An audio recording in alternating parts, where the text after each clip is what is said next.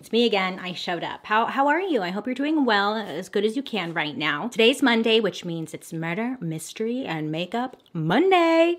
Shana, shana, shana, shana, shana, shana, shana, shana. Every Monday, I sit down and I talk about a true crime story that's been heavy on my noggin, and I do my makeup at the same time. If you're interested in true crime and you like makeup, I would highly suggest you hit that subscribe button because I'm here for you like most Mondays. So today we're going to be talking about a very strange story about Cindy James. Have you heard of it? Forgot to mention that there is a light mention of animal cruelty, animal abuse. Just a little heads up. So let's get into it. Cindy James. Have you heard of this story? Oh, it's a weird one, baby. Cindy was the oldest of 6 kids. The family lived in Richmond, Canada. It's a suburb of Vancouver. You tell me. Never been there. Can't confirm or deny. But that's what I was told. Not much information was said about her upbringing, but at the age of 19, Cindy did end up getting married to a doctor. His name was Dr. Roy Makepeace. Makepeace, yeah.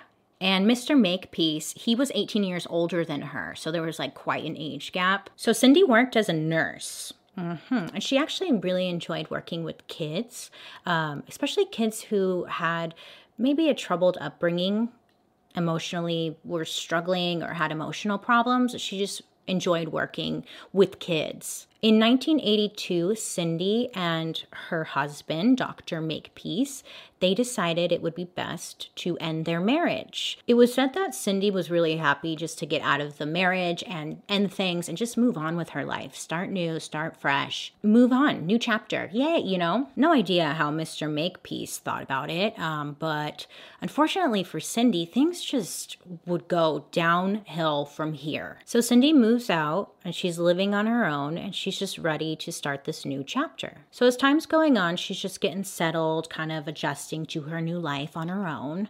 And as time is going on, she starts just getting some weird phone calls. Her phone would ring, she'd pick it up, hello, as one does, you know, hello. And someone on the other line would just start harassing her, threatening to kill her, or wishing harm on her, or saying that they were going to harm her. But she didn't know who it was. They would hang up. It would only be a couple seconds long. Hang up, click, okay? And then Cindy would go out and get her mail from the mailbox. And she would start seeing these just really strange arts and craft type letters that someone is cutting out the letters and gluing them on a piece of paper and saying like, quote, I see you on the letter. On the letter would be like a photo of a woman with hands around her neck or a photo of like a hand holding a knife. So she was getting these collages, little crafty collages that someone was putting together in her mailbox. So for good reason, this is kind of freaking her out. So at first, I guess, from my understanding, she didn't really say anything. And then eventually, because the letters just kept coming, the phone calls wouldn't stop, she finally goes to her parents' house. And she tells them what's been going on, that somebody's been harassing her, leaving these weird phone calls, that someone's been leaving these paper collages. Cindy's parents would suggest that she go to the police. So Cindy does go to the police and she files a report, but there's really not much that they can do unless they physically, like, you know how that goes. You could file a report, but good luck. Bye. Cindy goes back home and she says that the letters and the phone calls were just continuing, but they were getting more graphic and more disturbing. So Cindy was said to be beautiful, that she just loved life. She was a very vibrant lady. You just wanted to be around her. She was just lovely to be around. Friends and family started to notice that she was kind of like, I don't know, losing that light a little bit. She appeared physically to be just more tired, frazzled, a little frayed. When Cindy would go to work, she just kind of wasn't fully there. She seemed to just be, I don't know, like she was just going through something. And as time was continuing, the threats were just escalating. Heads up, cats. I'm going to mention Cindy found 3 dead cats hanging in her garden. Yeah, what kind of fucked up sicko. So also that same night, she finds the 3 cats. She also sees that like her porch lights had been smashed, and she tried to call the police, but that's when she discovers that like her phone lines had been cut. I would just burn the house down and move on, you know? Now. So Cindy does like keep all the letters and stuff she's getting. I couldn't figure out if she called the police this night when this went down. I would think she did, but I also I couldn't find if she did or not. But we move forward. So first the letters would be sitting in her mailbox. Some of them seemed to be mailed to the house. And then soon it was like they didn't have a stamp. And then she was just finding the letter itself in her mailbox. And then the note started appearing on her doorstep instead of being in her mailbox or being mailed. So whoever it was coming now to her front door. Terrifying. Cindy's friend, her name was Agnes. I love that. Agnes, that's a great. I love that. Agnes, she shows up one night to visit. So Agnes goes up to the front door and she's knocking, no answer. She knows that Cindy is there because her car's there. Where else would she be? If she's not at work, she's usually at home. So she's like, okay, well, she's got to be here somewhere. She's not answering. Now, Agnes knew that Cindy loved to take just really long, like, baths in the evening to just relax and de-stress. So Agnes thought, like, oh, she must just be in the bath. I don't know. Let me go look. Agnes walks in, like, in front of Cindy's house, like around the back, to see if maybe Cindy is in, like, the backyard doing something. I don't know, but she walks back there. When she gets to the backyard, that's when she sees Cindy crouched down like she's trying to hide from someone. Agnes said at first it, like, kind of spooked her because she didn't know who it was. She just saw someone, like, crouching down.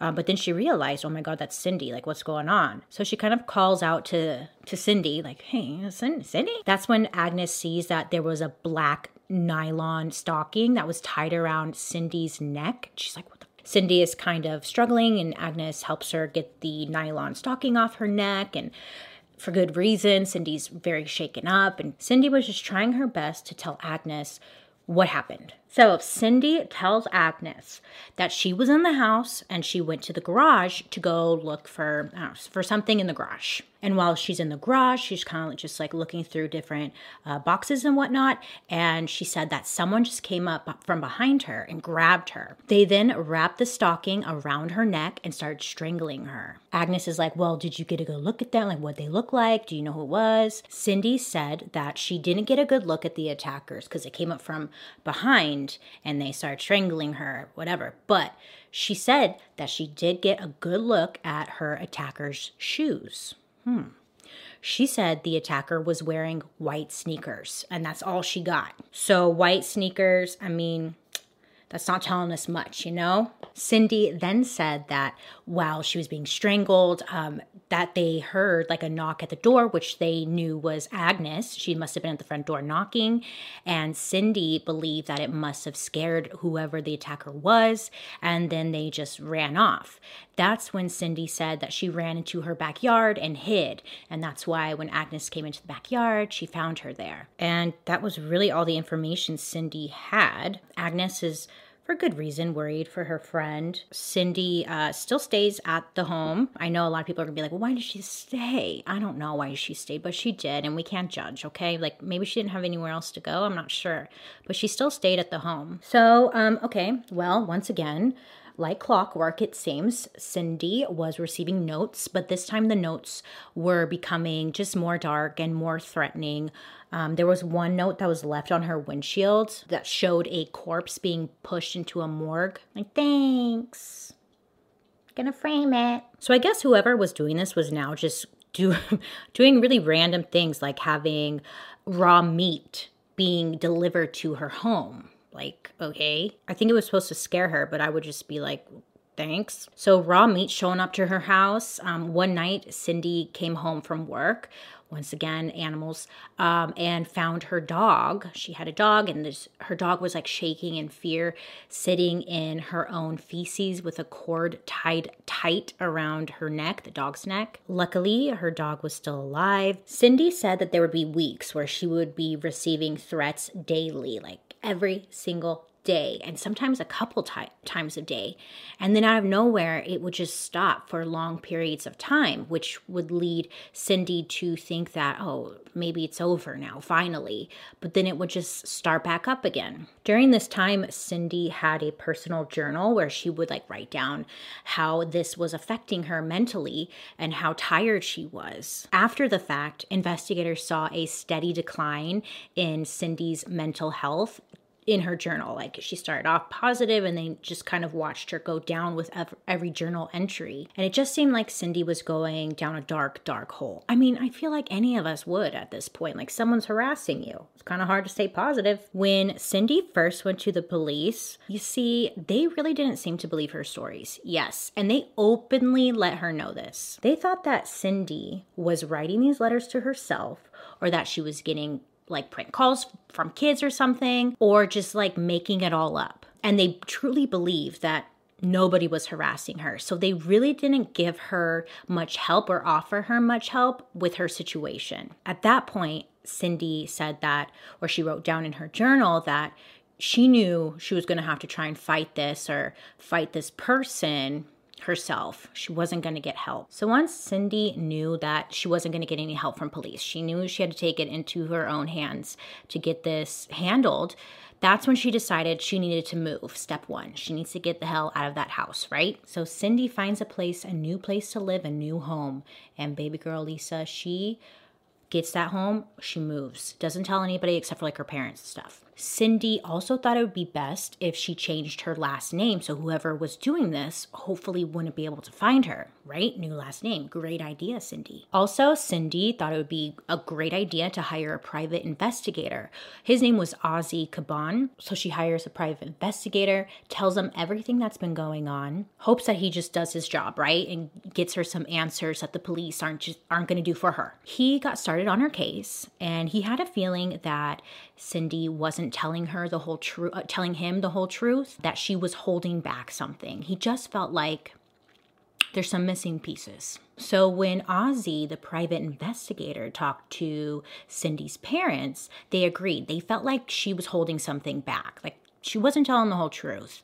But they thought that Cindy might have an idea of who was doing this to her and that perhaps she was too afraid to say anything. So the PI, Ozzy, he was determined to figure out who was doing this, right?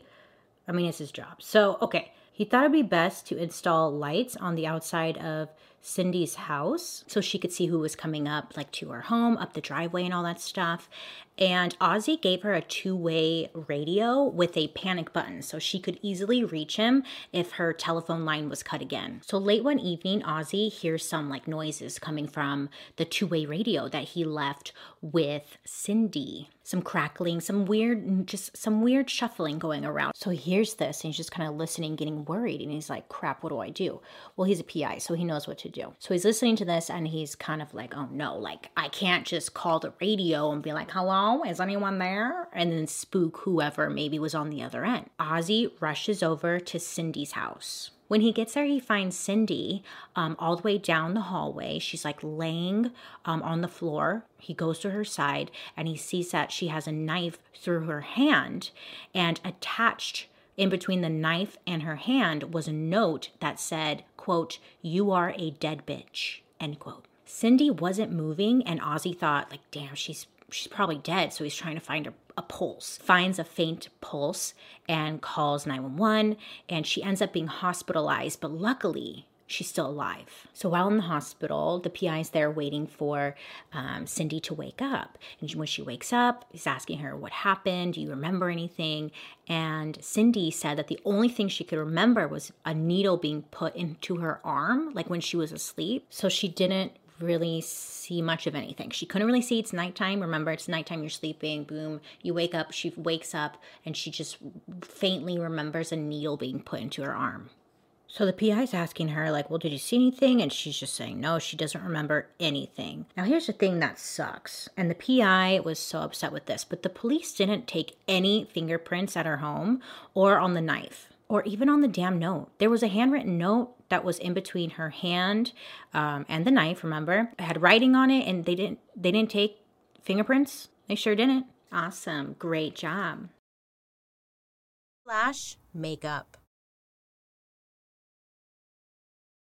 So when police come back and question Cindy a little bit more, trying to get some answers, they have a moment of honesty with her. And they say, the police, they say that they're growing quite tired of Cindy's whole saga. And they were just really over it. She needed to come clean, tell the truth that she's the one who's up to this, because they didn't believe her. But Ozzy, the private investigator, he was adamant that nobody could have done that to themselves. He believed that Cindy would not have been able to inject the needle or stab herself at the angles that both entered her body. He strongly believed that someone had attacked his client. Cindy wanted to try and remember anything from the attack that night, and also just the previous attacks. It felt like maybe it was buried in her brain somewhere and she couldn't access it. So her and the PI decided it would be best to just try and go see, like, you know, someone who does hypnosis sessions and see if that maybe that could bring some memories to the surface, you know? So she tried several hypnosis sessions. The police also gave her polygraph tests. They say that they wanted to help her, but really they wanted to see if she was lying, you know? So the police give Cindy a polygraph test. Cindy takes a polygraph test. Now, actually, it comes back truthful that she's not lying. But police considered her to be too traumatized to be able to give useful information. Police would set up a 24-hour surveillance watching Cindy's home and tapping her phone line in hopes to track whoever was doing this. You know, they're like, okay, yeah, we'll do it. But of course, while police are there waiting at her home, outside of her home, no calls would come in, no notes would be left at her house, nothing. So police were using this as proof that Cindy was faking it. Cindy's parents thought that whoever was indeed doing this was probably really smart and knew to stay away at certain times, like when the police are there. But they thought whoever was doing this was trying to make Cindy look like she was the one to blame, like she was crazy or something. So they thought that whoever's doing this was smart. Real smart. Once the police were gone and some time had passed, the threatening phone calls picked back up, but could never be traced because they were only a couple seconds long. The next attack was horrible and left poor Cindy hospitalized. Cindy was found near a ditch 6 miles from her home. She was wearing a man's work boot, just one, and a glove. She was also suffering from hypothermia. She had cuts and bruises all over her body and also had a black nylon stocking around her neck. She had no memory of what happened that night. When Cindy was released to go home, she asked her friend Agnes, remember Agnes, and her husband Tom to stay the night with her at the house because she doesn't want to be there alone. Great idea. So everyone goes to bed that night, and it was said that in the middle of the night, they were woken up by noises coming from the basement. It was a weird, like, crackling noise. So Tom, he went down there to go look, and he sees that there's flames coming from the basement. Tom yells for someone to call 911, but that's when they realize that the phone lines once again had been cut. The line was dead. Sounds like a horror film. Horror, not horror. Horror film. Oh, but it's real life, so it's not, Bailey. Sorry. Tom ran outside to go ask a neighbor to call 911, and when he ran out there, he said that he saw a man just staring at the front of the house. Now, because it was dark, he couldn't see who it was, but he yells to the man to call 911, and he said that this man, this mystery man, went running away down the street without saying a word. Luckily, Tom made it to the neighbor's house. The neighbor called 911, and the fire department came out. The police determined that the fire had started from within the house because they saw no fingerprints on the window that they thought the perpetrator would have used to gain entry into the house. They looked literally at a couple of windows, saw no fingerprints, and was like, meh, probably one of you guys. Yeah, some great police work here, you guys, some great police work. Since they found no fingerprints, they determined that Cindy had staged the incident. This one's great. Get ready. Investigators also pointed to the fact that they saw Cindy walk her dog alone at night. Therefore, she must not be scared of an attacker if she's walking her dog alone at night. That's what the investigators said. Can you believe this? This is a true story. which is awful. Cindy's parents were worrying about her mental state. She was terrified and going downhill quick. They believed that she was becoming suicidal, and Cindy's doctor committed her to a local psychiatric ward where she would be for 10 weeks. When Cindy was released, that's when she confessed to her family that she was indeed holding back information about who her attacker may be. Cindy told them that the attacker had threatened to kill her whole family and friends if she told them who it was. To you and I right now, it's like, girl, just say it anyways. Like, take that risk. I think when you're in it, it's probably a lot different. She obviously was scared. Do you get what I'm saying? I just feel like the sentence doesn't like translate the emotion that she was probably feeling of that heavy fear. She probably believed them. Yeah. Anyway, so she didn't want to say anything because she didn't want her family and friends to get killed. After she got out of the psychiatric ward, that's when she decided she had to be truthful. Cindy was falling into a deeper depression because she felt that her credibility was destroyed and that no one believed anything she was saying. Anything coming out of her mouth, she just felt like no one was believing her. It's like, well, yeah.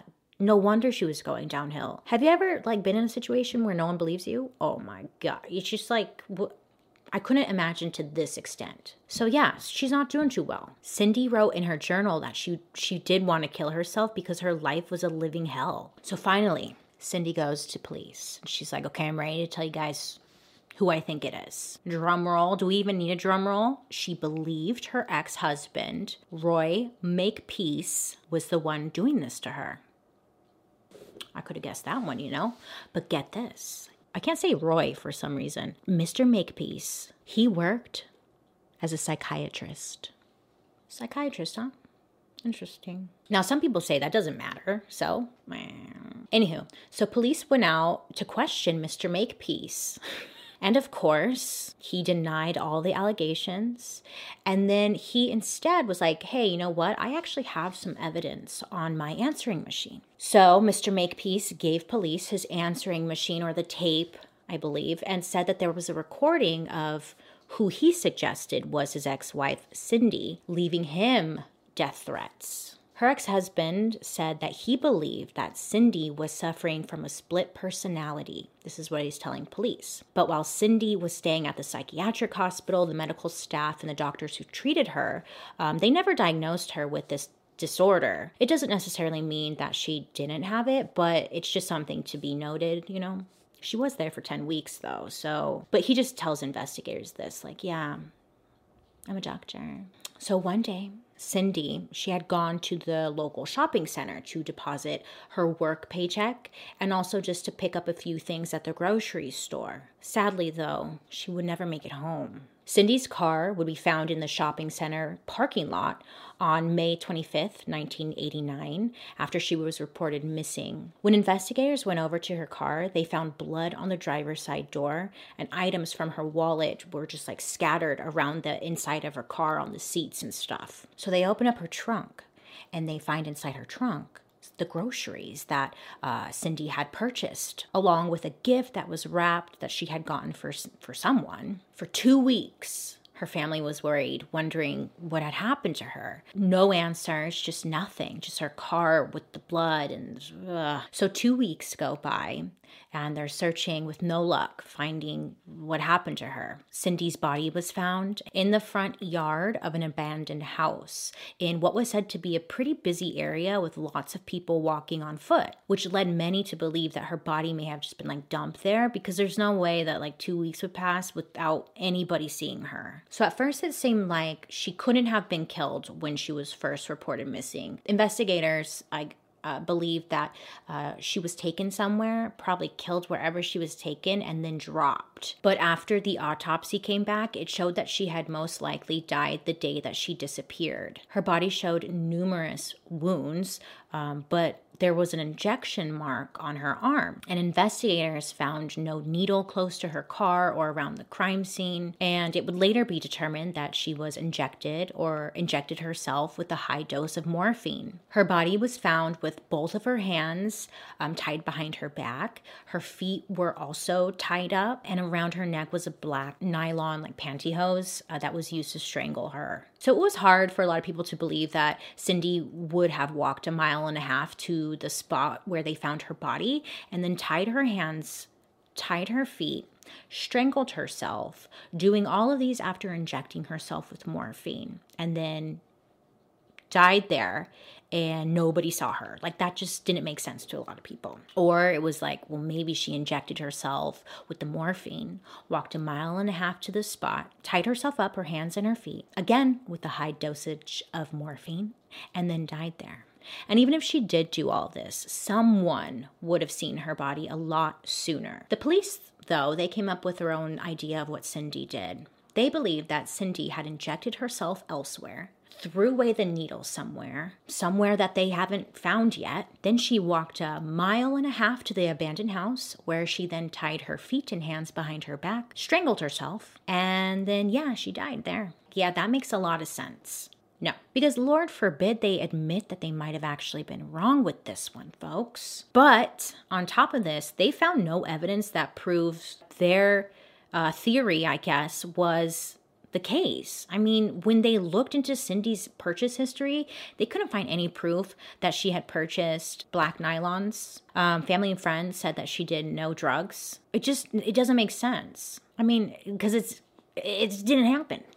So the Royal Canadian Mounted Police claimed that Cindy's death was either suicide or an accident, but the coroner ruled both of those results out, and Cindy's official cause of death was morphine overdose. Police did suspect Cindy's ex-husband, Mr. Makepeace, but they had no concrete evidence against him. Mr. Makepeace believed that Cindy had multiple personalities and was unaware that she was tormenting herself. The only truth in the whole story is that Cindy suffered immensely in this saga, and she paid with her life. Her journals expressed just an awful story of a woman being tortured mentally and physically, either by herself or a mental illness, or because of a sadistic perpetrator who wanted to drive her crazy and eventually kill her. Sadly, Cindy's parents have since passed away, never finding the truth as to what really happened to their daughter. And they believed until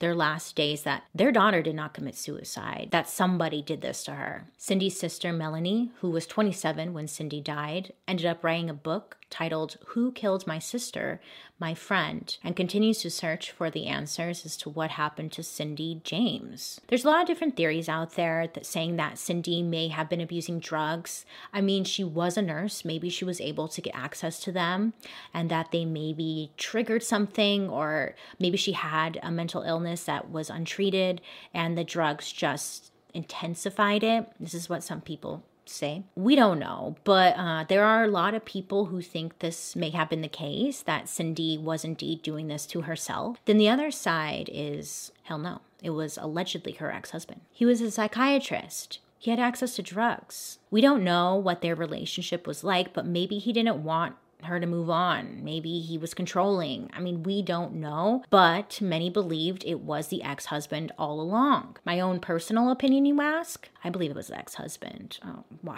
Yeah, it makes sense. And she said that it was the ex-husband. So in conclusion, nobody really knows what happened to poor Cindy James. Have you seen Invisible Man? Is this not Invisible Man? If you haven't seen it, great movie. Sadly, though, this is real life. But what I'm getting at is, oh my gosh. Let's just say it was her ex-husband doing this, or just anybody. Let's say she was telling the truth 100%, which I think she was. But if you don't, go with me. Could you imagine nobody believing you? Everyone thinking you're making this up. Like, that's horrifying. It would drive anybody crazy. It would. It really would. Oh my gosh. Sadly, that is a story about Cindy James. Today was quite the journey. I hope you have a wonderful rest of your day. Please be safe out there. Make good choices. And I'll be seeing you guys later. Bye.